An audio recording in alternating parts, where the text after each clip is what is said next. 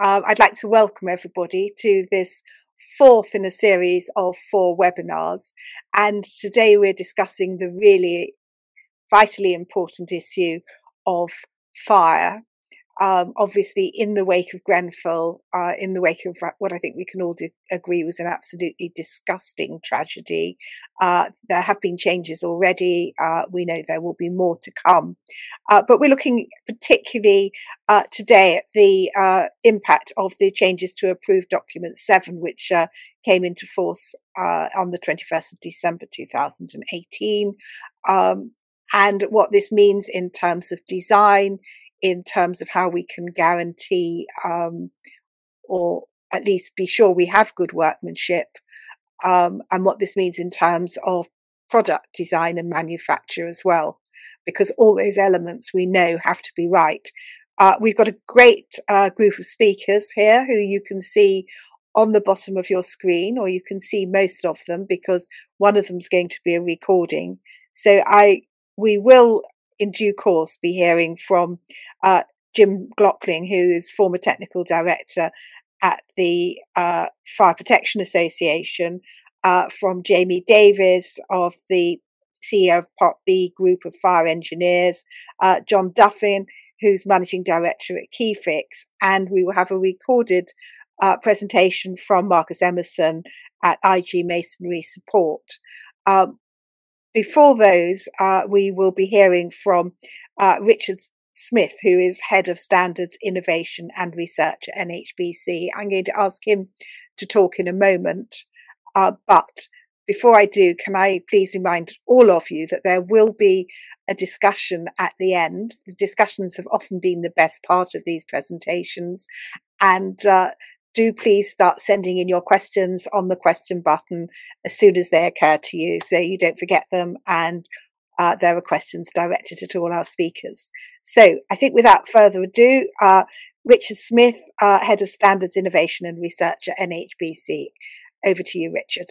Okay, good morning. Thank you, Ruth. Hello, everybody. Good to see you all. And I just thought I'd give a bit of a background as to where NHBC are in relation to non-combustible cavity trays, and a bit of background of how we got there, really. So I'm going to go back to 2018, 2019, where DLUC made a statement to require non-combustible cavity trays on buildings with a floor above 18 metres high, and that was actually a requirement in Regulation 7. So it wasn't actually in the approved guidance; it was actually there as a requirement. At the time, we were a little bit concerned about that at NHBC, because although there was a requirement in Regulation 7 for a cavity tray to be non-combustible, we do have to remember that there are other functions of a cavity tray within the building, as in resistance to moisture and its durability and its performance, particularly on buildings of such a height. We genuinely felt that there was a bit of a risk there. So we contacted MHCLG, it was at the time, to raise those concerns, to say that actually we felt that the industry needed a little bit more time, so there could be manufacturers that could go down the third-party certification route, so a non-combustible cavity tray could be fully tested to prove its durability on tall buildings. We had face-to-face meetings with MHCLG, and we put that in writing to them, and it was sort of accepted at that stage that things had progressed too far, and the requirement was there. So we then spoke with a number of manufacturers to talk about an acceptance process during a interim stage where we encouraged manufacturers to go down the third-party certification route, and Keyfix was one of those manufacturers that went down that route. And with that, we worked with technical approval bodies such as BBA and Kiwa to carry out a requirement or criteria of requirements for durability of non-combustible lintels. Also, during that time, we had an interim acceptance process via our own NHBC Accepts that enabled manufacturers to have an acceptance from NHBC whilst they were going through that process with Kiwa or BBA. And in relation to that, we also had internal processes with HBC. So, for example, we logged every building over 18 metres high that we're using such cavity trays to make sure that the cavity trays that were being used were the ones that were going through third-party technical approvals and had an NHBC acceptance. And we kept a record of all those.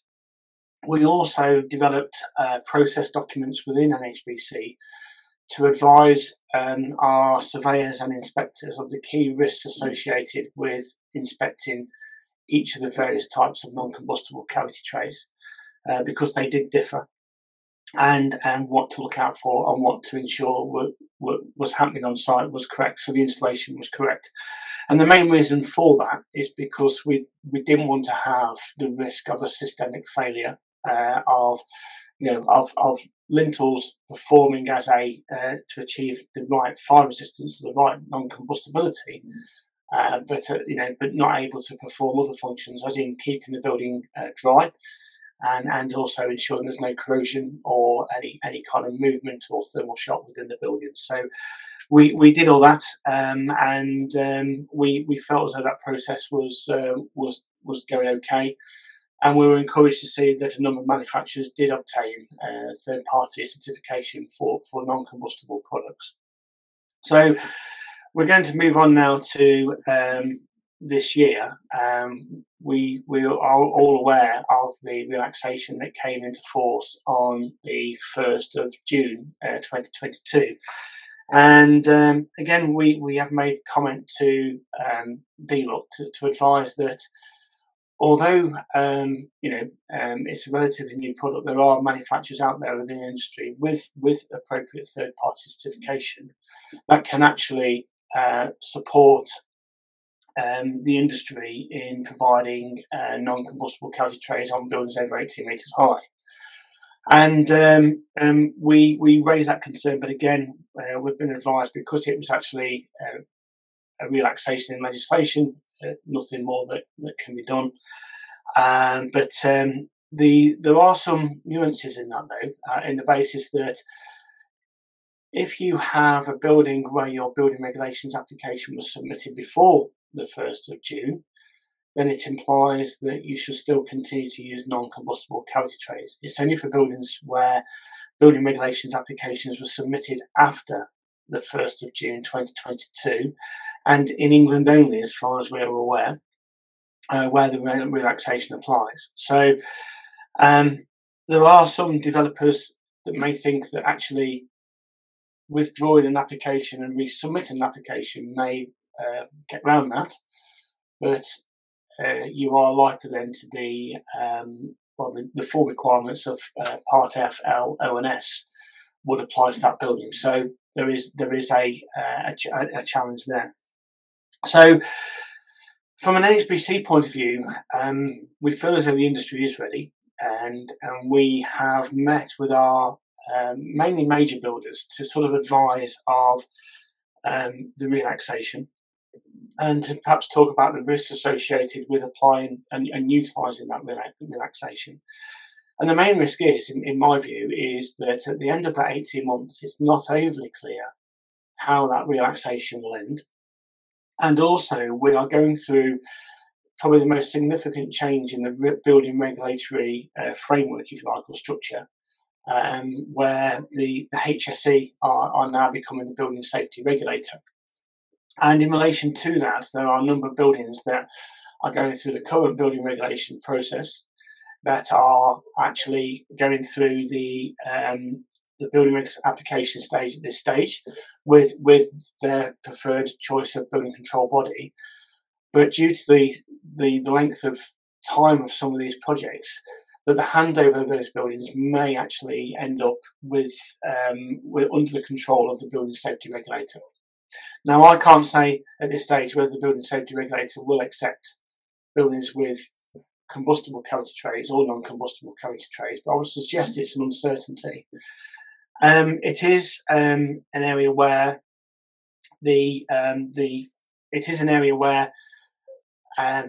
as an industry, there will be a requirement where the developer has to make a building safety case to hand the building over. and that building safety case will have to have the full details and specification of the construction.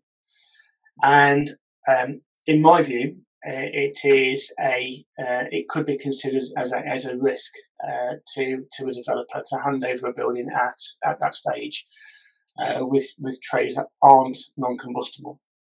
So NHBC's current position is that we're meeting with our developers again this afternoon, is that we are continuing to encourage the use of non-combustible cavity trays.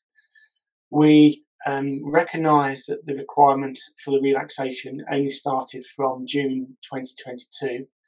We cannot enforce any builder or developer to use non-combustible cavity trays, but we do require any cavity trays on buildings over 18 metres high to be of a system that has some form of third-party certification, regardless of whether it's non-combustible or not.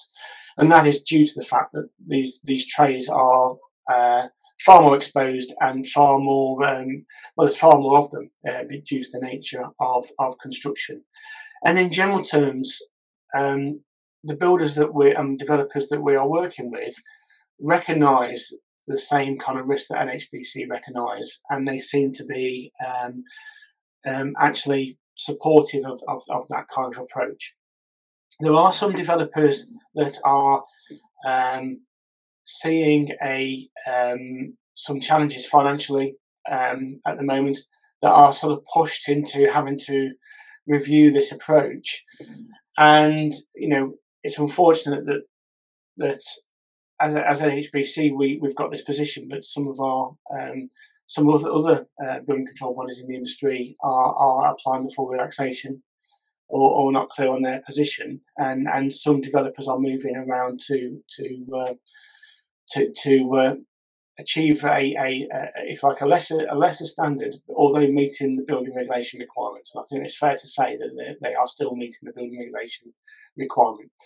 So to summarise, we are working in a challenging environment with the way the regulatory system will be set up. There's a lot of unknowns in the future, and that is why we are encouraging builder customers and developers to continue to use non-combustible cavity trays and cavity tray systems in those buildings. And again, to say that even if they are not non-combustible, we do recommend that they have the appropriate third-party certification due to the height and complexity in their nature. And that is basically where we are at this stage, Ruth. Thank you so much, and thank you for giving clarity to an area which obviously is confusing, fast changing, and we don't know what's coming in the future, but you're giving us a strategy for dealing with it and approaching the future. I would just remind everyone, do keep sending your questions in when they occur to you. They will really enliven our debate at the end. I now move on to our second speaker, who is Jim Glockling, who is former technical director at the FPA and has done a lot of research in this area. Jim. Okay, thank you very much, Ruth. I just need my slides to come up if possible, please, and I'll whistle through them. So taking a slightly abstract look at this as a topic, really looking about who's behind specifying the need for non-combustible materials. Many of you listening to Richard's talk there may be sort of rather horrified that you have to battle to make this argument, because to many it would seem like a no-brainer. But there are some competing things out there. Richard mentioned cost, and of course sustainability inevitably drives us to the use of combustible materials. But I'd like to just first of all look at the key players, because it doesn't just come down to compliance. There are other actors at play here that have a very great interest in how buildings perform, not just up to the point of compliance, but beyond, so there's something savable afterwards. So we obviously have a requirement for government legislation, but as I described, compliance is actually very weak when it comes to business and property protection. And those are of value to obviously the client, who may want to protect their business accordingly by having a higher level of protection than they can get away with just under compliance. And also they may want to elevate certain business credentials, such as sort of sustainability credentials, which obviously act as a sort of seesaw on the combustible, non-combustibility argument. And then, of course, we have the insurer as well, who would like to minimise the extent of loss at any given time, and that goes for both fire spread within buildings and between buildings. So I was just going to have a very quick look at each of those in turn, and you very quickly start to understand why non-combustible materials have a very substantial role to play. Now, in terms of our building regulations, they're not designed to stop fire. Every specification of method and product is just about delaying things for a period of time. So we're very used to fire compartments being effective for 60 minutes. And this is to support evacuation. We must always bear in mind that after this 60 minutes, there's no requirement to achieve anything. It really is the compliance assures that their safe evacuation occurs before collapse of the building. There's no requirement to put the fire out. There's no requirement to save the property, to leave something that is recoverable. And so total destruction could be a completely acceptable outcome. But we're not used to that. And the reason why we're not really used to that is historically, we used high-performing materials such as bricks and mortar to achieve the fire safety goal. And this was a very prescriptive approach. And so generally buildings did outlast the fire, and things remained standing that could be recovered, and fire was constrained to smaller areas. But also with this enhanced structural capability that they had, it meant the fire and rescue service were in a position to be more effective as well, because obviously their remit is a risk-based approach, and certainly they should not be taking risks to save property unless it's very safe to do so.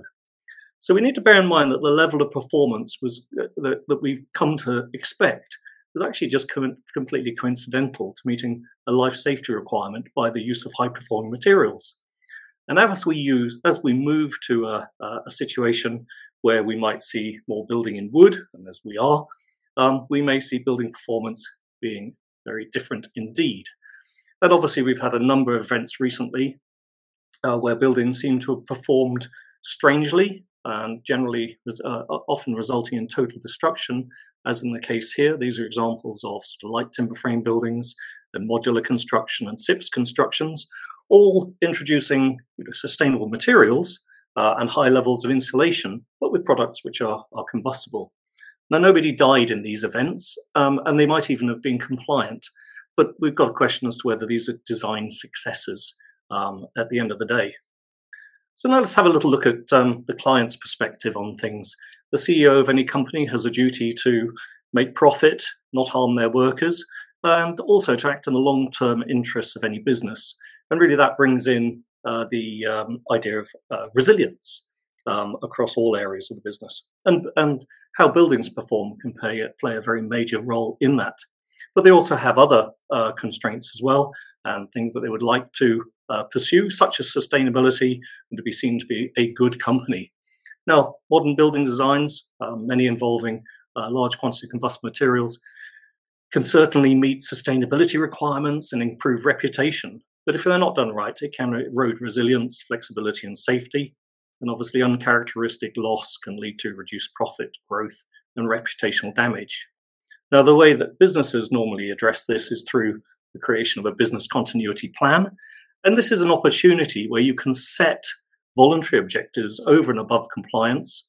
So rather than specifying that fire should not break out of a compartment for 60 seconds, maybe you say, actually, the fire is just not allowed to spread at all from that compartment. So you essentially make that time infinity. And you would use materials and suppression systems to meet that objective. You could actually get quite holistic and actually say, let's make sure we never exceed the critical business damage threshold for the business, however that's specified. And really, with the performance-based engineering approaches we have for this, it's as easy, or they're absolutely applicable to design to that, rather than just ensuring evacuation before collapse. It's just a different measure that you set to achieve. And really, the role of combustible materials in this is the three parts of business of resilience are really susceptibility. They can reduce the susceptibility of a fire starting because you can't light them. They can reduce vulnerability once a fire has started, and that fire will spread less far, and obviously improves recoverability once the fire's out, because hopefully less has been damaged. Now, business continuity planning is really planning for the unexpected. It's an extension of scope from what compliance might deal with, and also your credible worst case scenarios might be different as well. There's a question: it's how far you goes, how deep your pockets are. Obviously, we'll remember in the 1970s that dreadful televised event of a giant kitten knocking over the post office tower. Really, that's an event where critical infrastructure gets damaged, but highly unlikely. I'm sure there are more reasonable things to deal with. But this is how the client would normally deal with enhancing the resilience of their business through adopting voluntary objectives for how the building might perform in fire, flood, escape of water events over and above that low bar that compliance sets. Now, if we have a look at the insurer, they have a key figure called estimated maximum loss. They need to have a good idea of how a building is going to perform in fire. Now, in a normal building, let's say traditional building, you may lose, in a multi-story building, you might lose the fire floor, the floor below to water damage, and the floor above to smoke damage. And so they would be assuming that maybe out of a 17-story building, you lose 4 floors, and they give insurance on that basis, which is obviously a lot cheaper than assuming the whole building gets burnt down.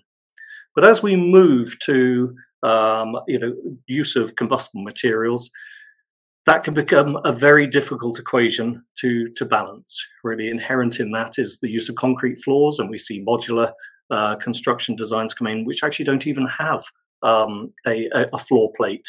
We see increasing use of, obviously, timber structures, green walling, all these things which can promote fire spread over the outside of the building, and really by some methods, combustible voids spread fire within buildings as well. So that's really the way they deal with things. And also, it's not just about the individual building as well. It's spread between buildings also, which brings in the issue of combustible claddings as well, and proximity.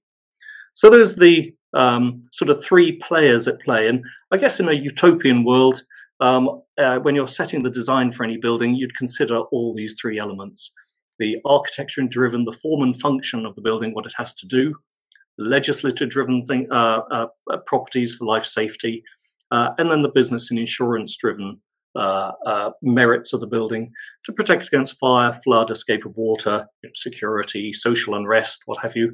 Anything you might like to think that for where your building is needs protecting against, to actually come out with a building design and safety objective. So it's quite a utopian view, but we're working on mechanisms and really enhanced guidance to support this, where really you might have a building where in the design period and actually good consultation takes place. So yes, it meets the compliance requirements, but we know that to be a very low grey bar, which doesn't guarantee that your building and business end up trashed at the end of it, but everyone is safe.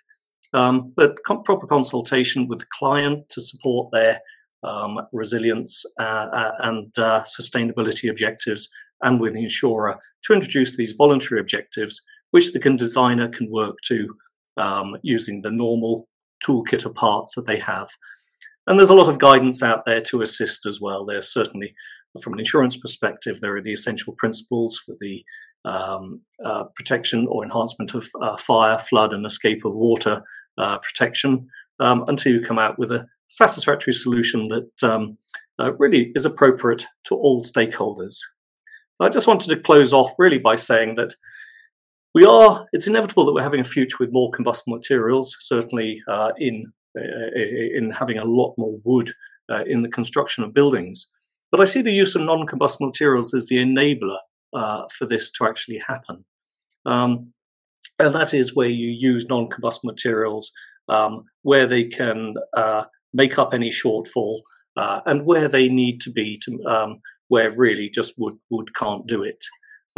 And certainly designers are responding with hybrid building designs at the moment, which represent a very significant contribution to carbon reduction, and yet are ensuring the structural integrity of the building under fire, so that they become insurable, and the fire and rescue services, they stay sound for them to do their job.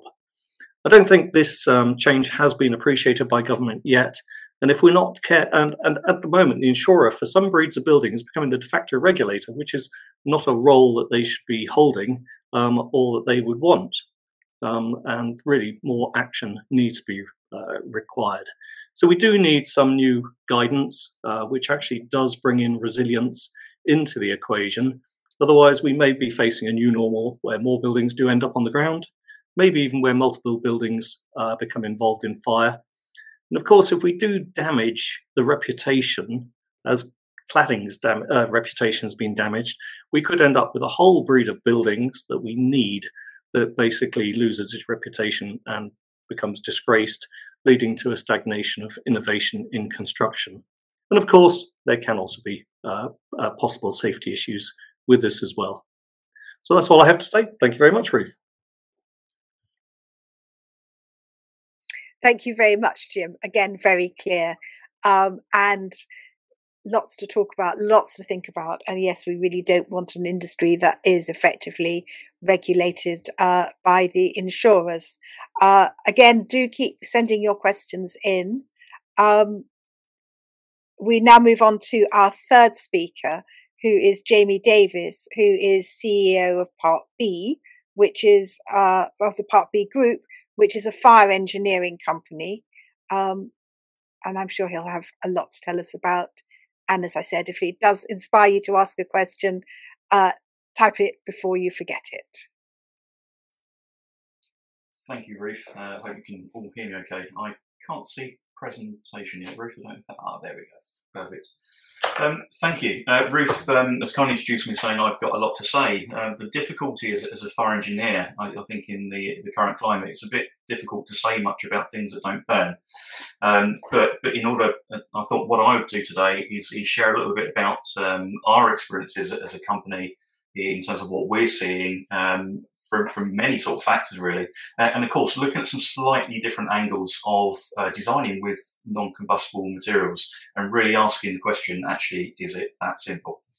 So our experience really is quite broad. I mean, as a company, we're involved in many, many aspects of design, and we also do a lot of litigation, a lot of expert witness work, as I'm sure many of you are involved in. But what that does, I think, when we do work with claims and litigation, is understand the really key points of when these points go wrong.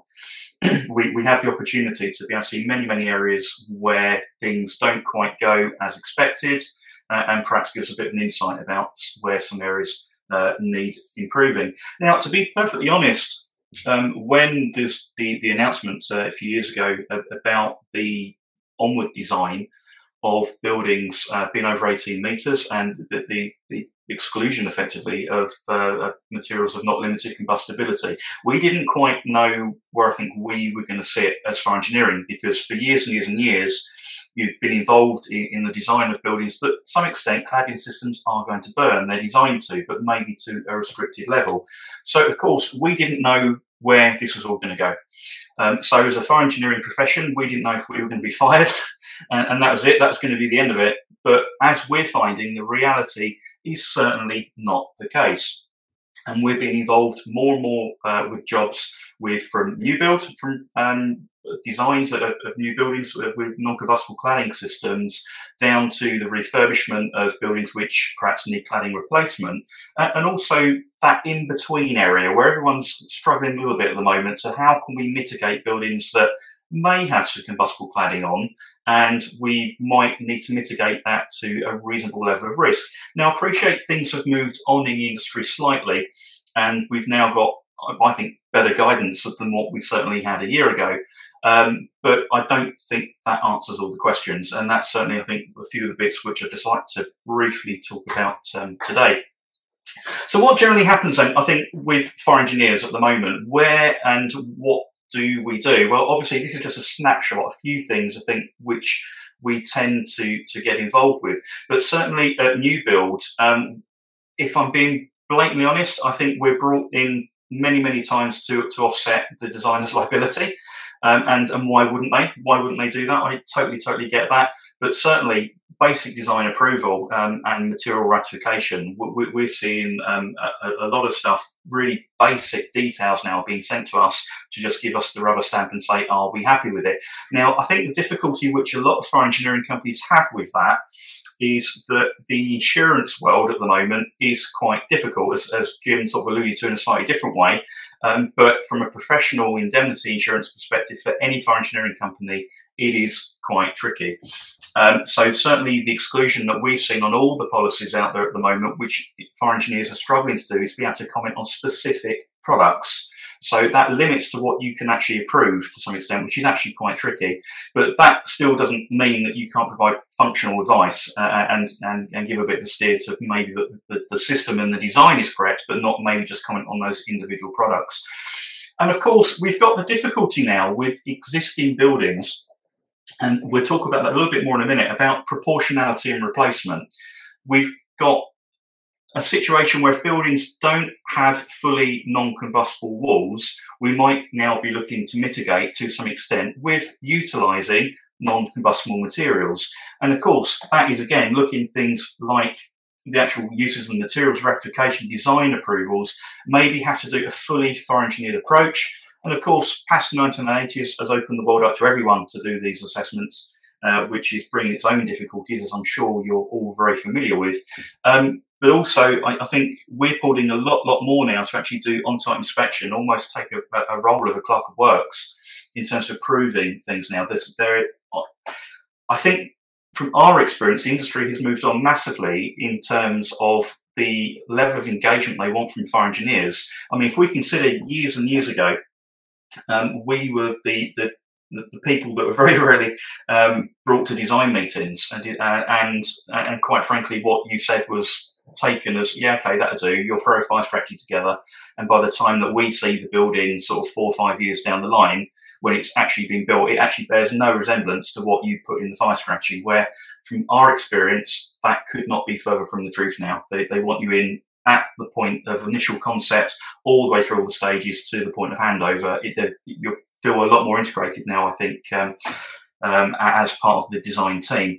And of course, we've got the EWS1s, and everyone knows, I'm sure, has had many experience with the EWS1s over the past couple of years, and that's still continuing. I think it's brought its own difficulty. I think in the early stages with the EWS1, I think it was a very binary system, which my personal view is I think a lot of buildings were being remediated or changed, shall we rather say, unnecessarily to bring them fully to non-combustible when it may not have been required. And of course, the offset of that, where a lot of these issues are being found, is it's now expert witness, and we have an awful lot to do with that, as I said, because there's an awful lot of these cases going through litigation. So I'm not surprised why insurance costs are through the roof at the moment.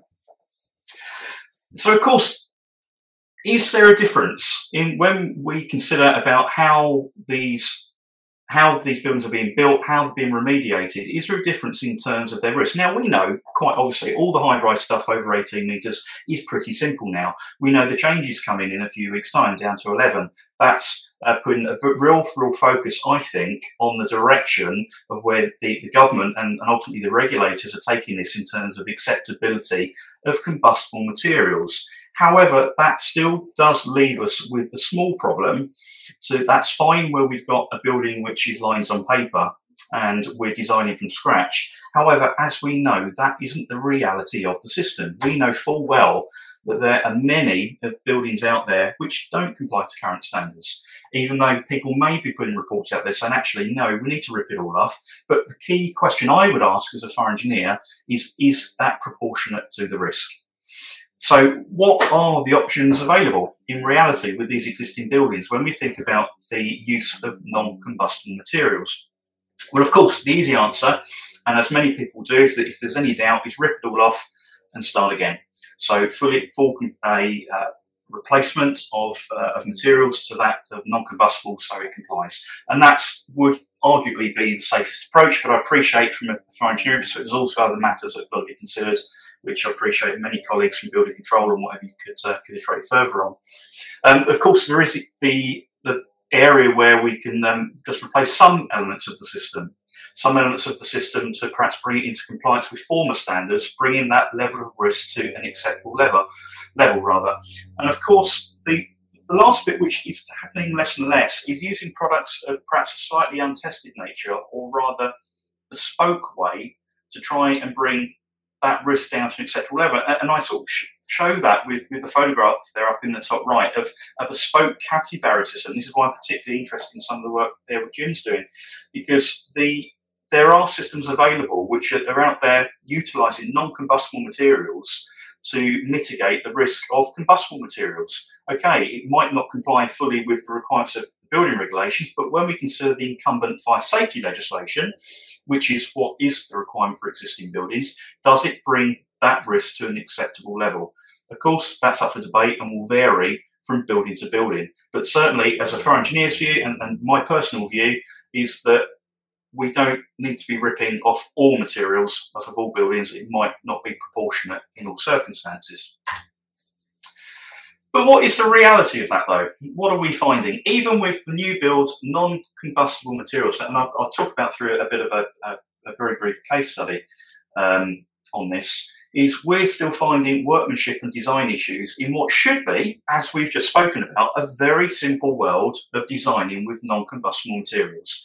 But the reality is that isn't the case.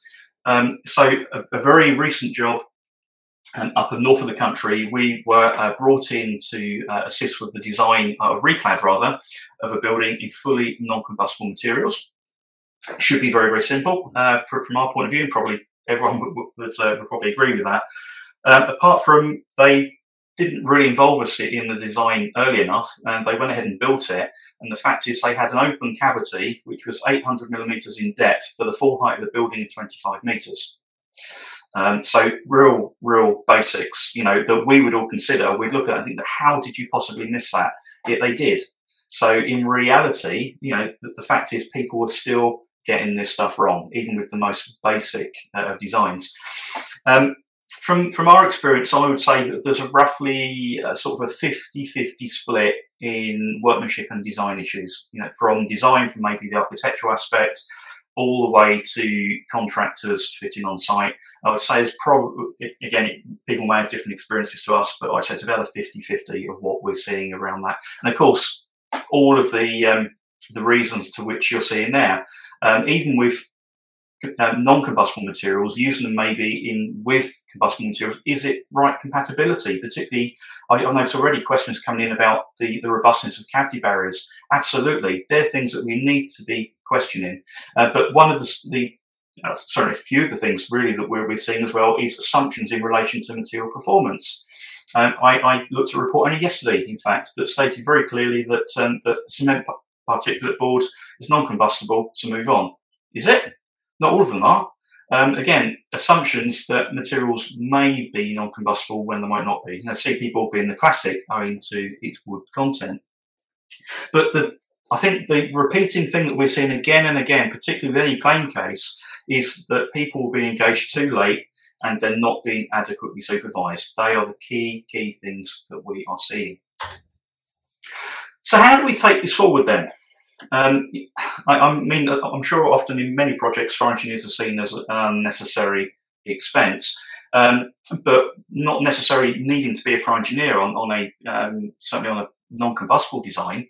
But we would certainly recommend that a competent designer is engaged ASAP, so we don't have the problem that we had up the north of the country, that a full design is cracked on and they haven't included cavity barriers. I mean, how on earth do you miss that? Incredible.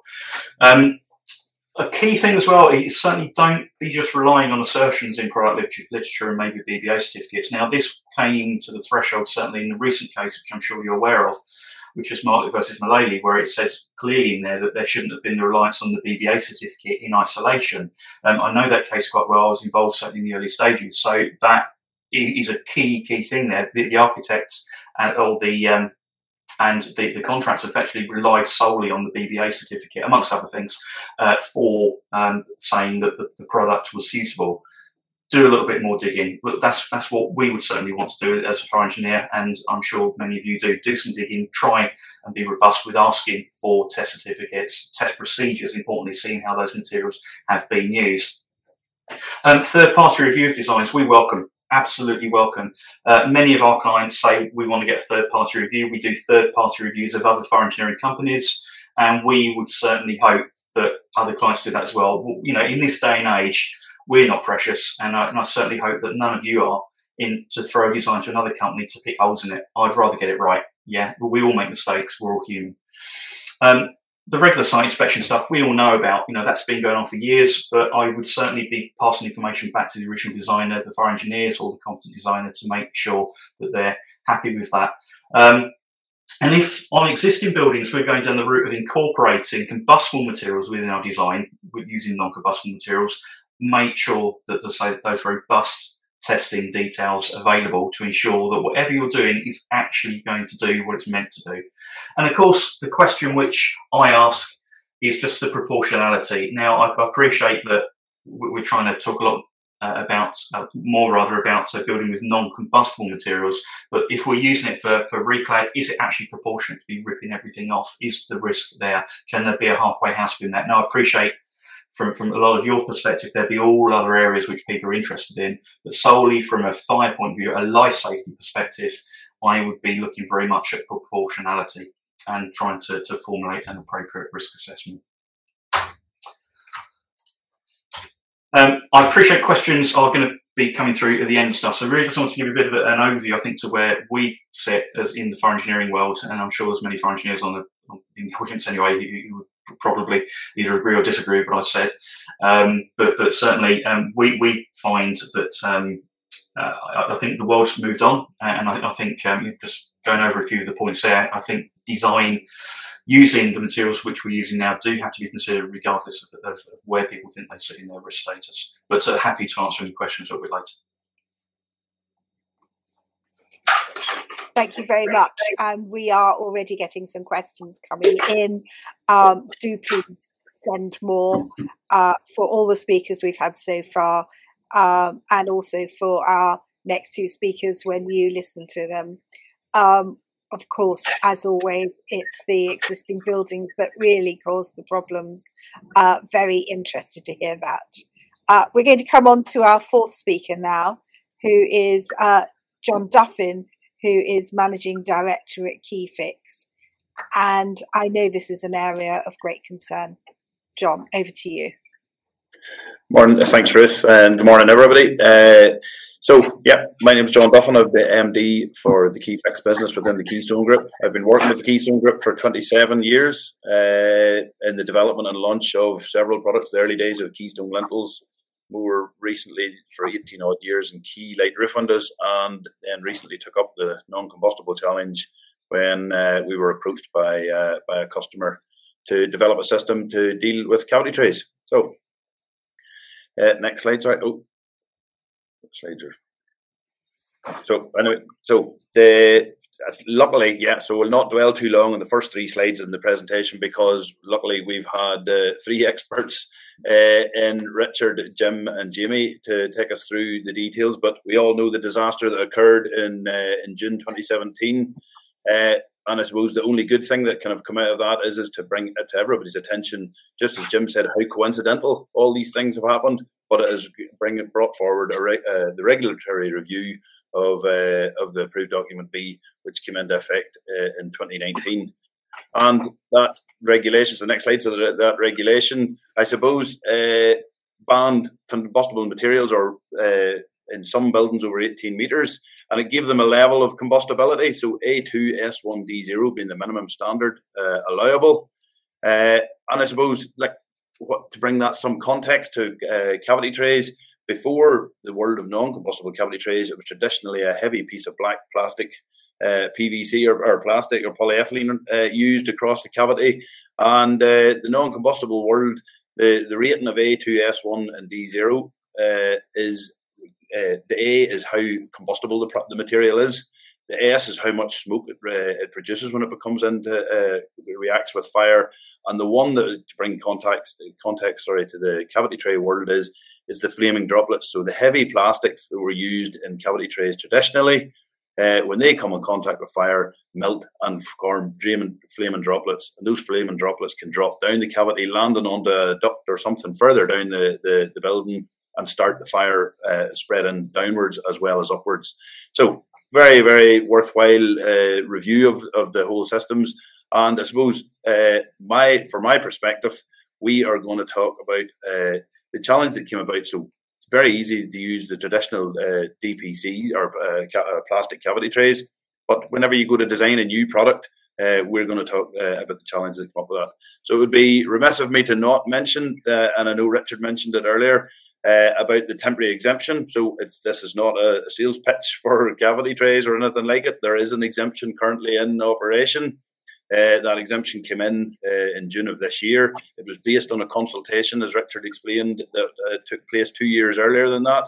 And whilst that consultation was taking place, we were in conversations with Barratt Homes, who approached us in the first place.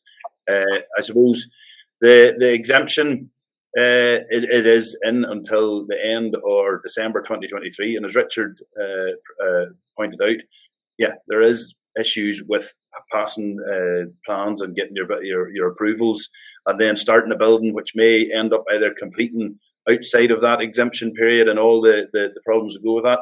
Luckily, the industry has responded responsibly, in our opinion. Most of the major house builders, contractors that we're involved with have all agreed that the exemption is no longer necessary. They have agreed that, they also have agreed, a lot of them have come to the realization that cavity trays, which were probably in the consultation described as being an insignificant function or feature within the fire spread of a building, have realized that cavity trays are one of the only, if not the only, material in a building, the facade of a building, that passes horizontally through every vertical compartmentation barrier. So they've realized that it is a big issue. And luckily, people like the NHBC and other warranty providers have stepped up and said, well, guys, this is best practice, is what we should be using, and that they are continuing to promote that.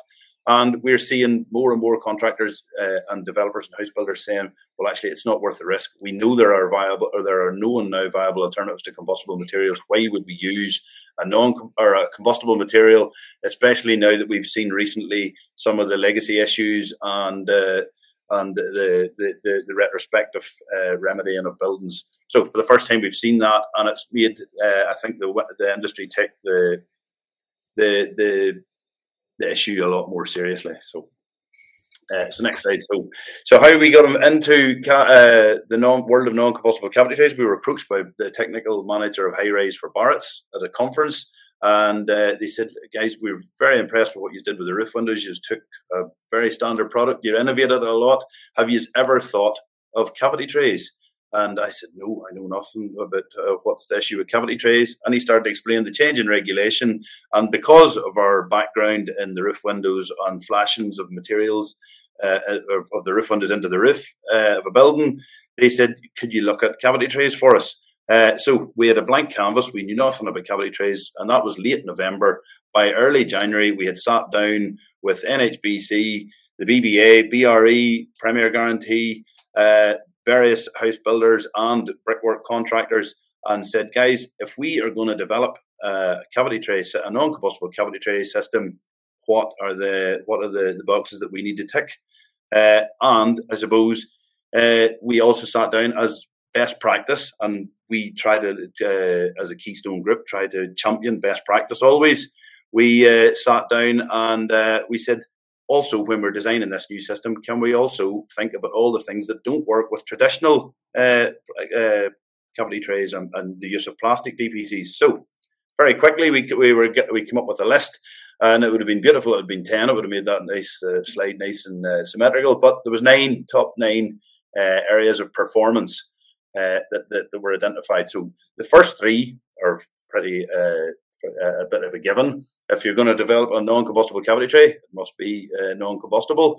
But when we were sitting talking to all the stakeholders, they had said, go for A1. If you can develop an A1 system, why develop anything lower than A1? Because the regulations are unlikely to relax.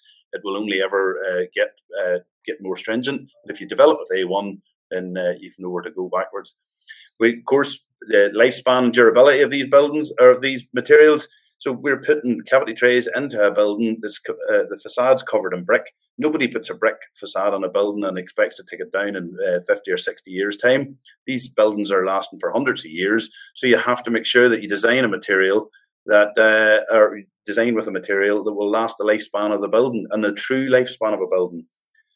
Weather tightness, of course, it has to keep out water, and we had to get third-party approval. And we were very lucky that Richard introduced the accepts scheme for us whilst we were going through that testing, so that it allowed the industry to get moving.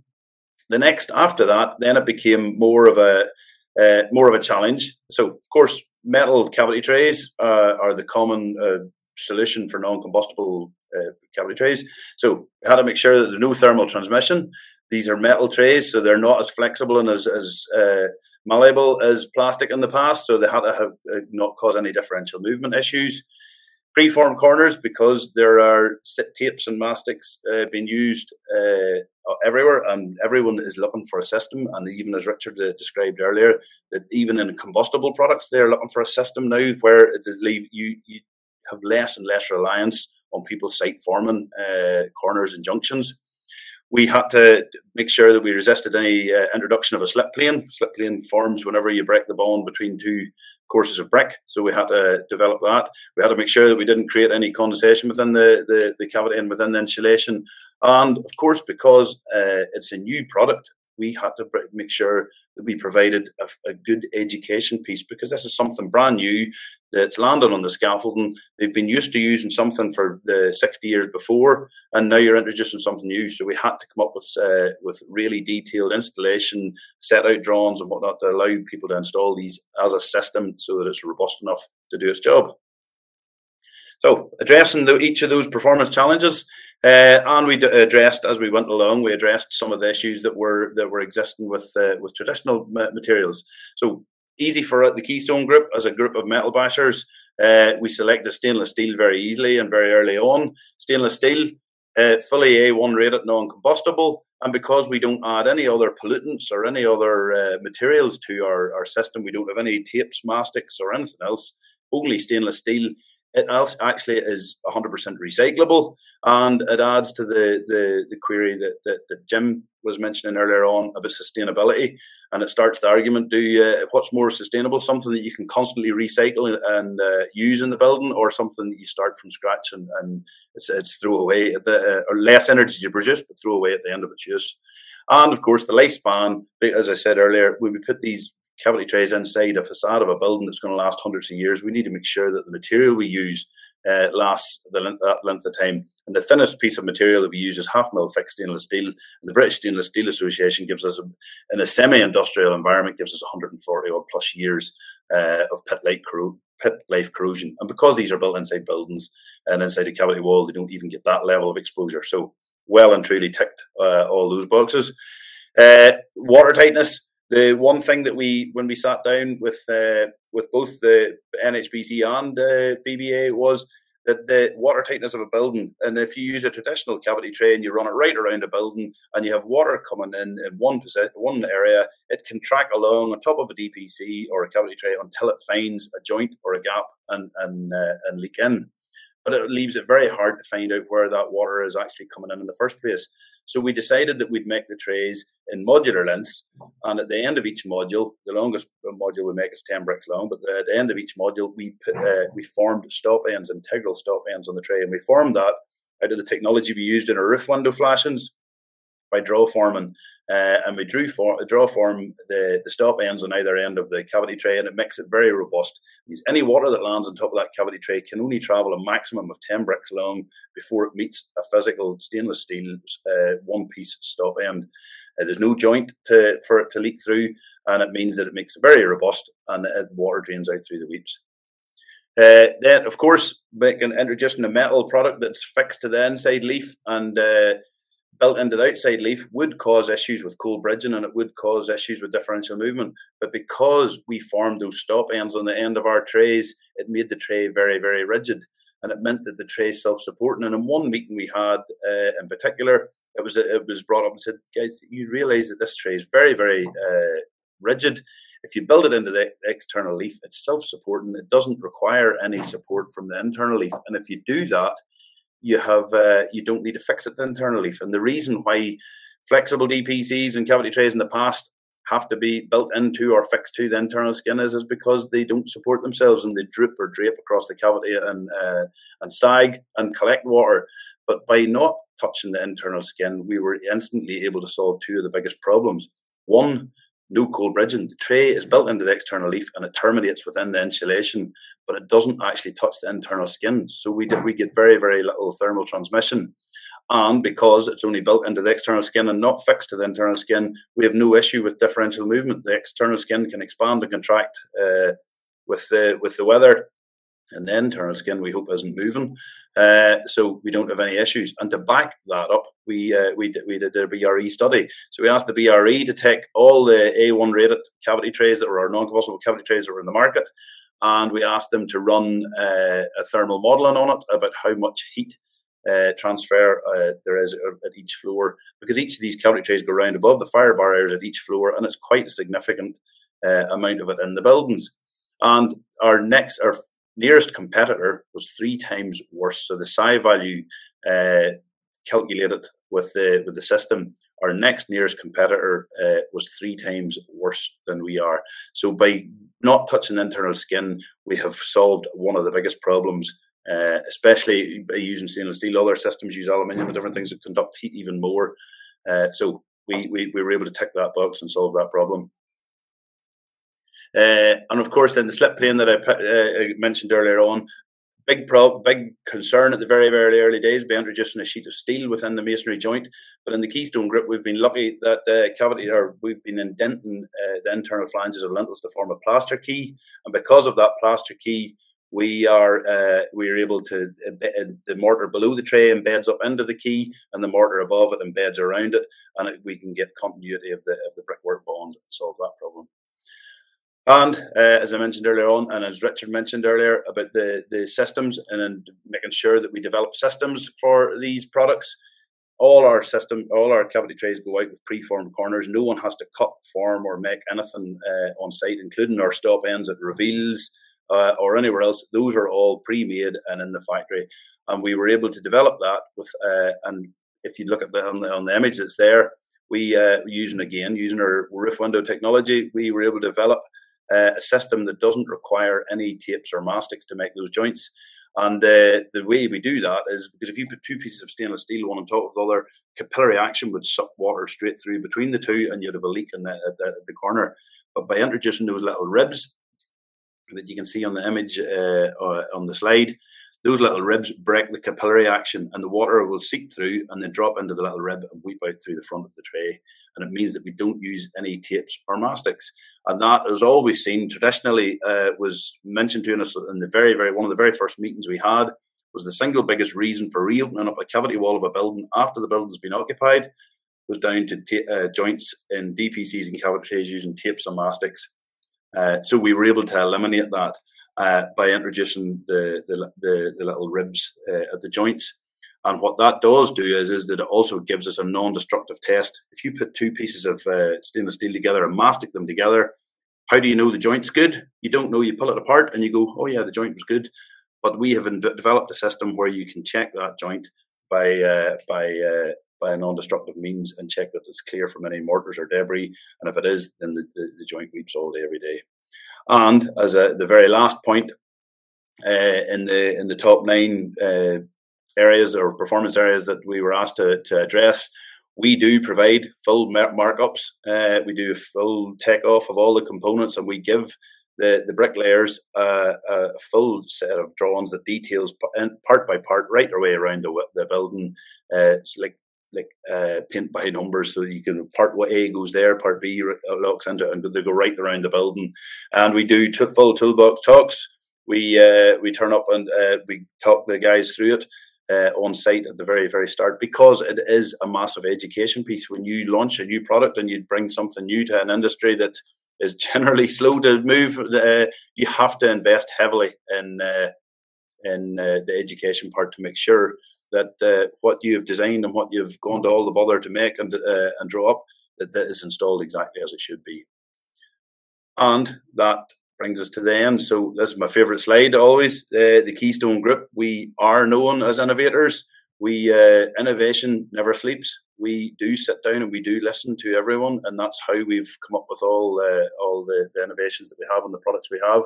And hopefully, from the previous 10 or 12 slides, I've been able to demonstrate that when the industry is challenged with something to develop and make something new or better, that it doesn't necessarily have to cause huge issues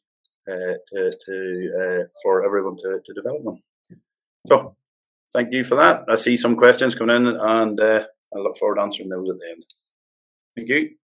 Thank you. Yes, there are some really interesting questions coming in. I think it was great to actually see through that process of development. And I have to say, as somewhat of an outsider, I've been wondering all the way through these presentations, if you have a non-combustible product, why on earth wouldn't you use it? Especially in a building element, which surely cannot be that expensive in terms of the overall building. That's something for discussion later. We're going to move on to our last presentation, and it will be from Marcus Emmerson at IG Masonry Support. Now, unfortunately, Marcus can't be with us today, so he's pre-recorded his presentation. But please, if any of you are moved to ask questions, please do put them in the questions, because his colleague, Andy Charlotte, who is Chief Designer at IG Masonry Support, will be with us to take those questions. So it's not going to just be a one-way presentation. So now we will watch Marcus's presentation, and then we will go on to our discussion area. Thanks, Ruth, and thank you to all the other speakers today who've given their insight into designing with non-combustible materials. As mentioned, my name's Marcus Emmerson. I've been with IG Masonry Support for over 8 years now. Started off as a technical engineer, then progressed through to the role of technical sales manager, and now I head up the estimating team as the estimating manager. Being with the business for a number of years, I've seen firsthand the changes across the industry in terms of regulations and how these changes have affected the way the business operates and also designs and manufactures its products. It's fitting that I follow on from John, as IG Masonry Support work closely with Keyfix to ensure we remain ahead of the curve in terms of regulation changes, and with collaborative estimating teams, our products are quoted and specified to ensure our customers are meeting and exceeding these regulatory requirements. So if you don't already know, IG Masonry Support were founded by the Keystone Group in 2015, when it was approached by a few industry leaders to develop a range of masonry support products. Now, IG Masonry Support designs and manufactures the most practical and advanced range of patented stainless steel masonry support products and revolutionary brick slip soffit systems for the construction industry. Within IG Masonry Support, a large proportion of our projects are over 18 metres in height. We have always been a step ahead in terms of innovation, but quality and safety is never compromised. Rigorous testing is always carried out on all of our products. This is proven with our long list of BBA certifications, the real rubber stamp of a reliable, well-made product. After the horrific events of the Grenfell Tower Fire, many questions were posed about the risks of fire in tall buildings, and of course the decision was taken to ban combustible materials within the building envelope for buildings over 18 metres in height. This had a huge impact in the industry, as we've already heard today, but what impact has this had on our IG Masonry Support design and construct for tall buildings? The single biggest consideration for IG Masonry Support is the coordination of the various products that are required to fix to the face of the slab. On a typical 225 to 250 slab, you have to coordinate balcony brackets, masonry support, cavity trays, fire barriers, window supports, and the list goes on. This is a lot going on within a relatively tight space. The new regulations have rightly put the likes of the cavity trays and the fire barriers as the top priority. This has, however, resulted in the likes of our structural support systems needing to be adapted and designed around these products as to assure their effectiveness isn't compromised. An example would be the changes in some of the advice around penetration of fire barriers. This is something that has reduced considerably in some cases since the new regulations were brought in.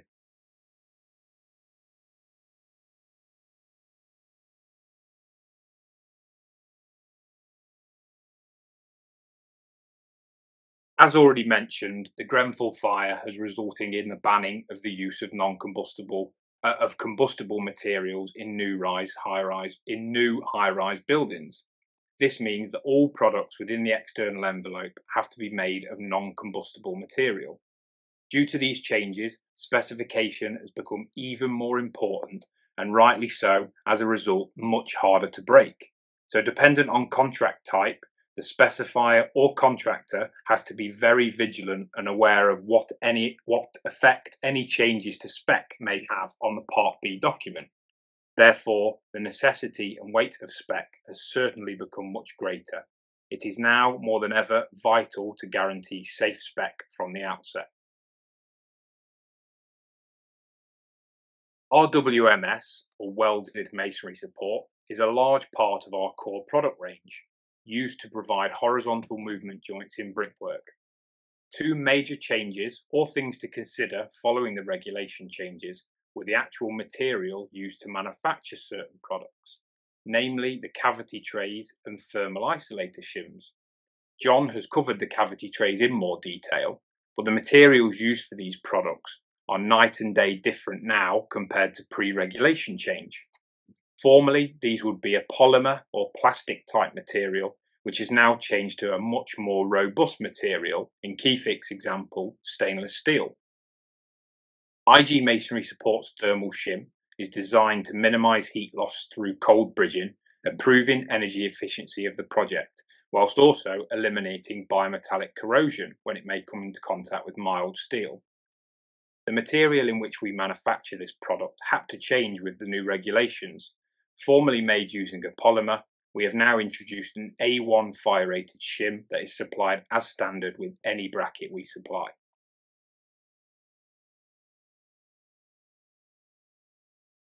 We also have a range of prefabricated brick slip products to help architects and contractors achieve intricate brick features on facades. Our BOSS, or Brick on Soffit system, has been through quite the life cycle since its launch in 2015, mainly to improve the performance and sustainability of the products, but more importantly, ensuring we're ahead of the curve in terms of complying with regulations. Our original BOSS is a patented brick slip system where the bricks are bonded to a perforated steel carrier, which is fixed using a consistent channel placed through the top of the unit. When the changes came into force, the first response from IGMS was BOSS Plus, which incorporated a change in the adhesive and the addition of a mechanical fix of the bricks to the unit. The system was designed to meet approved document Part B. Superseding BOSS Plus, we then launched our BOSS A1. This is the most advanced system to date. It is a carbon neutral product with mechanically fixed brick slips, fully BBA approved, and most importantly, it is manufactured completely from A1 fire rated materials and is document B fire safety compliant.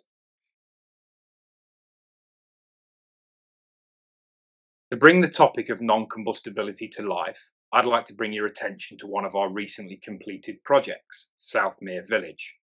The Southmere housing development is being built as part of a regeneration project designed to revitalise the Harrow Manor Way area of southeast London. IG Masonry Support supplied products to buildings C1, C4 and C5, totalling 9 blocks. The entire development is valued at £126 million, and IG Masonry Support's product package for this development is the largest the company has supplied to a project since its inception. The introduction of new building regulations set out by approved document B meant the brickwork contractor, Landmark Brickwork, needed to find products which met the conditions. IG Masonry Support's Boss Plus met these standards, making us an ideal choice for a supplier. The final question that is asked of us within this webinar is how we ensure quality and competence on site. As mentioned at the beginning of the presentation, IG Masonry Support and Keyfix work collaboratively to ensure we coordinate our products appropriately in any projects that we've both been specified for.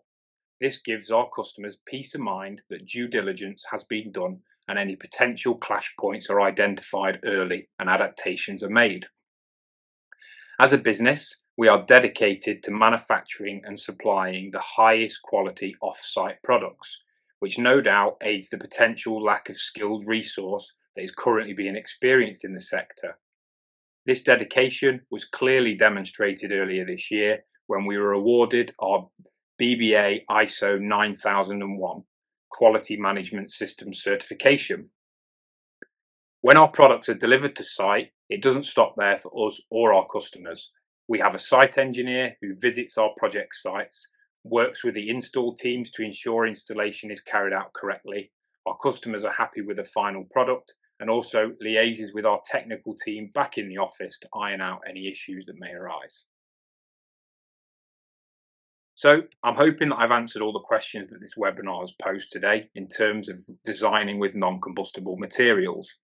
I'm sorry for not being able to be there live today. However, all of the rest of the speakers on today's session, I'm sure will be able to answer any questions you may have. If there are any questions specific to IG Masonry Support or my presentation, then please do pop them over on the question box and they'll be passed on to me and I can follow these up after the webinar. Thanks again for joining us today, and I'll pass back to Ruth.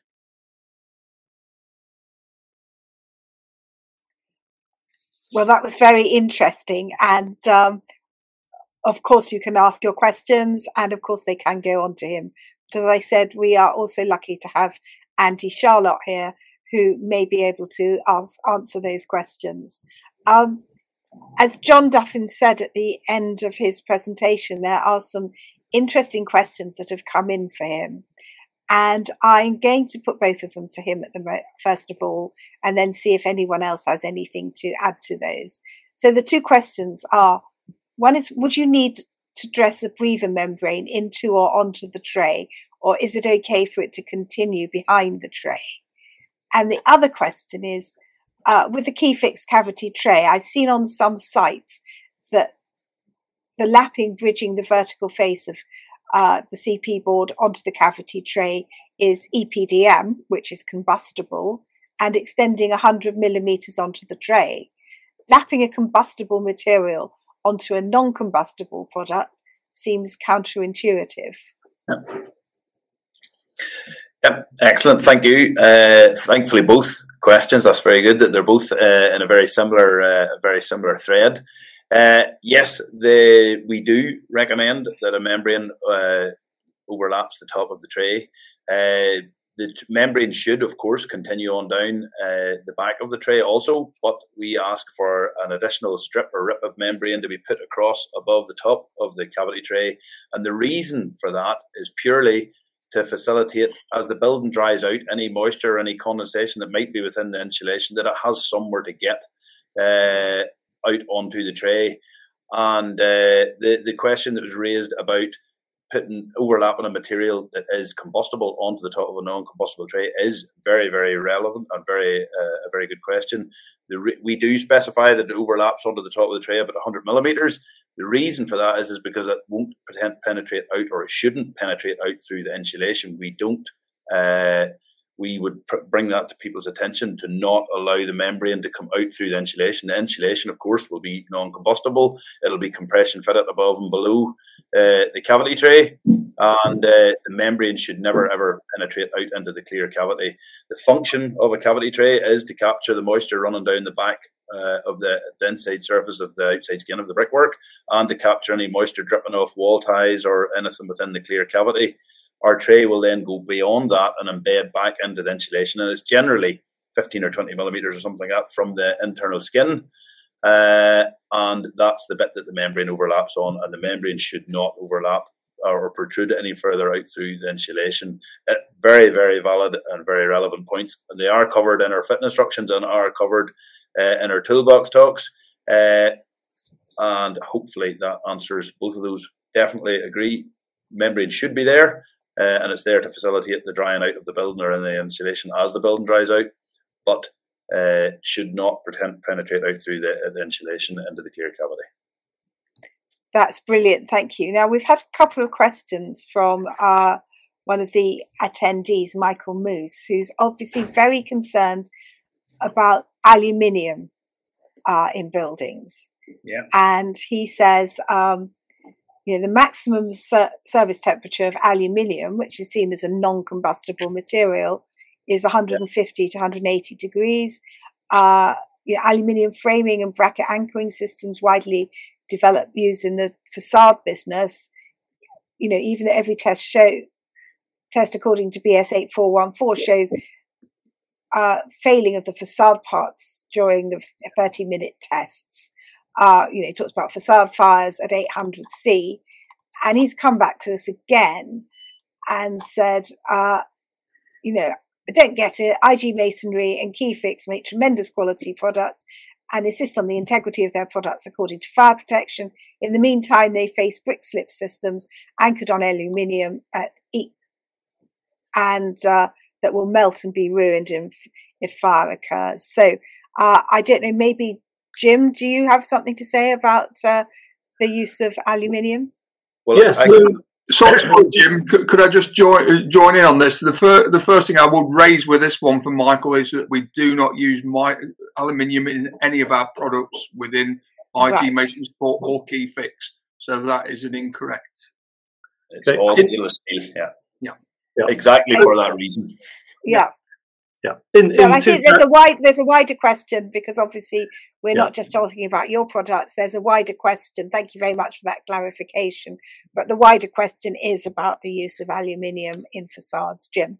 Right. So this was a concern back in 2000 for insurers also. We conducted a research program, cost about £300,000 then, where we burnt 4 layers of, at full scale, of the normal curtain glazed walling systems 21 times. It was a very very large project, and now at the time the insurer interests were looking to see what the scope was for flames hopping between floors and whether the melting out and detachment of the of aluminium based systems would contribute to this leapfrogging.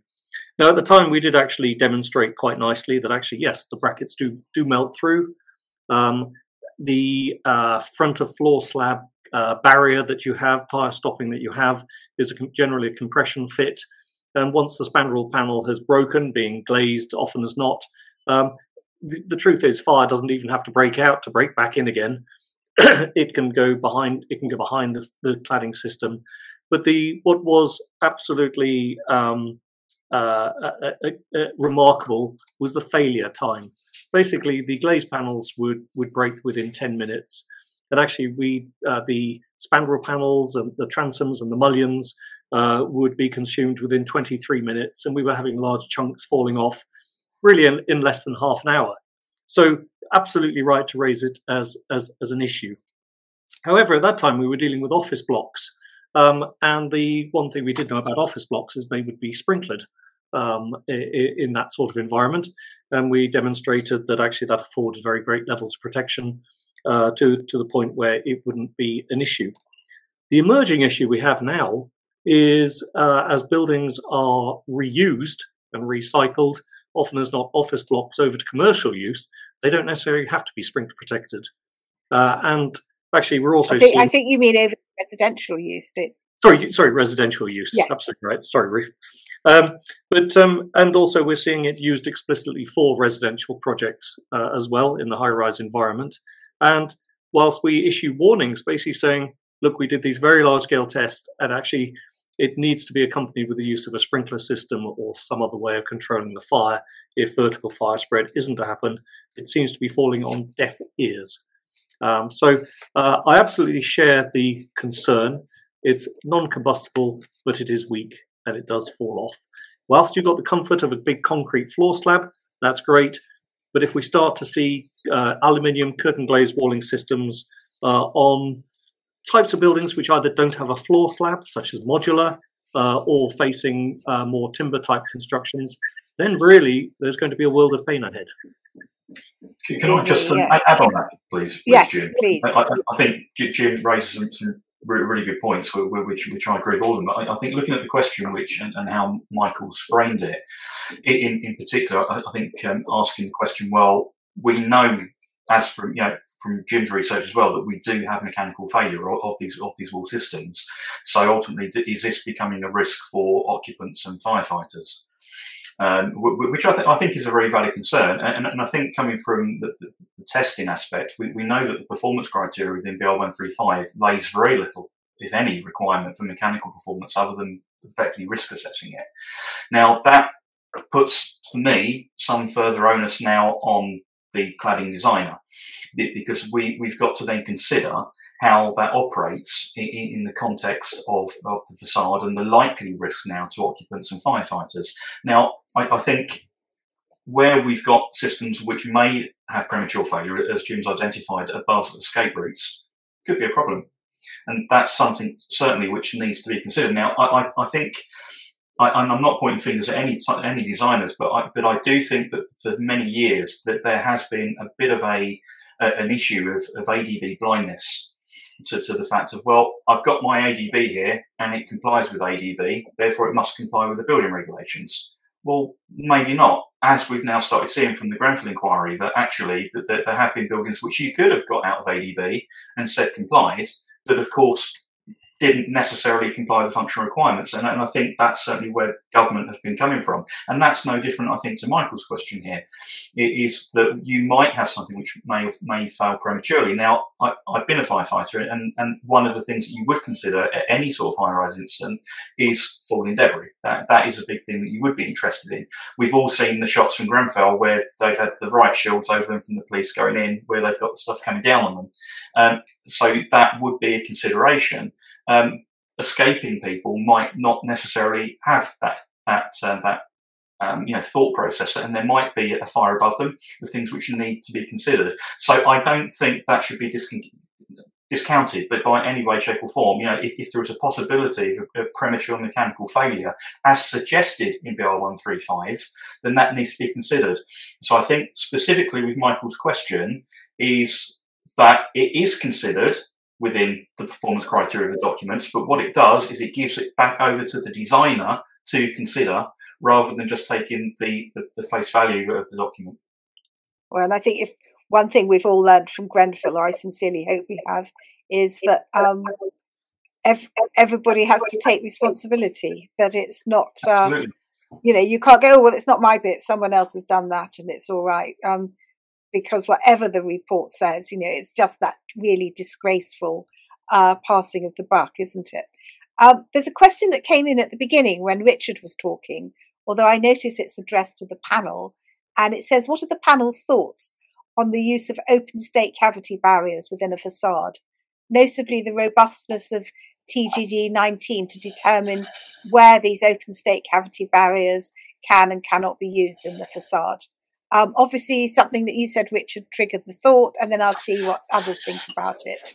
Yeah, okay, thanks for that. It's a bit of a concern for us because there is a limited scope in TGD 19, and what we tend to find is that gets stretched a little bit with various open state cavity closures. So it's an area that we're going to focus on in the next 12 months because we would like evidence, obviously, that open state cavity closures will perform in all of the environments that they're proposed to be used in. And I would suggest that sometimes that's stretched a little bit.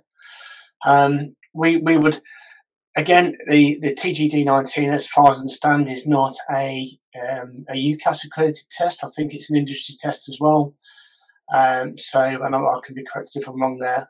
We would have a preference that there would be more of a durable testing method in relation to open state cavity barriers. Yes, Jim. Yeah, so I think the wisdom of TDG19 probably has been incorporated into British standard now, although I think very recently. But I certainly share the concern. It's a furnace-based test, and with that you can lose realism. It heats the cavity barrier across the total span, which isn't how it actually happens in operation. One of the things we've looked at, I'll put a link on the answer to the questions there, but we're looking at an alternative form of testing, which actually does, what actually happens in a fire, where cavity barriers actually get are subjected to a point heating source, and you get proper scientific data back about its closure laterally, the rate of closure laterally, how long flames pass for before it does close. These are all vitally important things if you want to match up an open state cavity barrier to the material or to the fire performance properties of the materials that they seek to separate. At the moment, there's no effort made to do that, which seems very odd. We'd like to see it as a pre-qualification to 8414 testing, which is often used as a way of saying that open state cavity barriers work or don't work. But actually, 8414 tests can fail for a range of reasons, which might be nothing to do with the cavity barrier, and they might actually be untested. So we're just looking into this currently, but certainly more data is required so that they can be more appropriately matched to the materials that they occupy space with. I think we tend to focus on the use of open state cavity barriers and worry about their mode of failure, but there is an argument to suggest it's no different to any other intumescent fire stopping material on the market. Because if we think about many of Envirograph products that fill gaps in holes like intumescent cap flaps, if you test it, by its very nature, it will fail. But actually, you test it 6 minutes into the test and it's done its job, because there's a hole. And all the time you've got a hole in any kind of fire resistance test, it's going to fail because you can stick a rod through it. So you do have to think further than that, don't you, Jim? You have to think about the actual performance. Absolutely. So, there have been instances where fire has gone from the bottom of a building to the top of a building because the lightweight membranes in there, the breather membranes, actually burn faster and don't have the energy to actually seat an intumescent device. And then you get a fire up in the roof space and you get significant damage. So what have they achieved? It's also important, I don't mean to be derogatory about them, they're very clever products. And let's not forget, before 2000, they didn't really exist. People used to just try and do their best to slim down the cavity a bit with a wood batten. So it's probably still a developing area. The products are clever. They do certainly have a very valuable role to play. And in the future, if toxicity becomes a selection criteria for building materials, and there's more consideration of smoke and toxic gas spread, they're going to be absolutely vital. Thank you very much indeed. Unless anyone, I was going to say burning, but I won't. If anyone's dying to make a final remark, this is your opportunity, because we really are now running out of time. Yeah. Well, there's one final comment I'd like to make about Michael's comment about fallen debris. I mean, yeah, we've designed out the aluminium. We don't put aluminium in any of our products, Keyfix or IG Masonry. And also the brick slips on our system are all mechanically fixed, and they're all mechanically fixed back into the back end structure. So, and again, stainless steel fixings, so that in the result of a fire and burning, there should be no fallen debris on firefighters or escapees. So, very, very good questions. Very, very informed people. Very good. Thank you very much. And I would like to thank everyone who sent in questions and everybody who's been watching. I certainly found this fascinating. I think it's been sort of 3 parts reassurance, because there is such good development going on and so much knowledge and so much will to make things better, and sort of 1 part worry, because it still seems as if there are things around which, even though the knowledgeable people on this panel know about, are not being put into practice, and there is still too much bad practice, and we just know how wrong that could go. This is the 4th in a series, and unfortunately it's the last in the current series. They've all been so interesting that I'm sure there will be more. I think it just remains for me to say that thank all our speakers who have been fantastic, whether they've been here in person or, in the case of Marcus, for very kindly recording something for us. I know this will shortly be available to watch again, and I think to share with your friends. Thank you very much, and goodbye.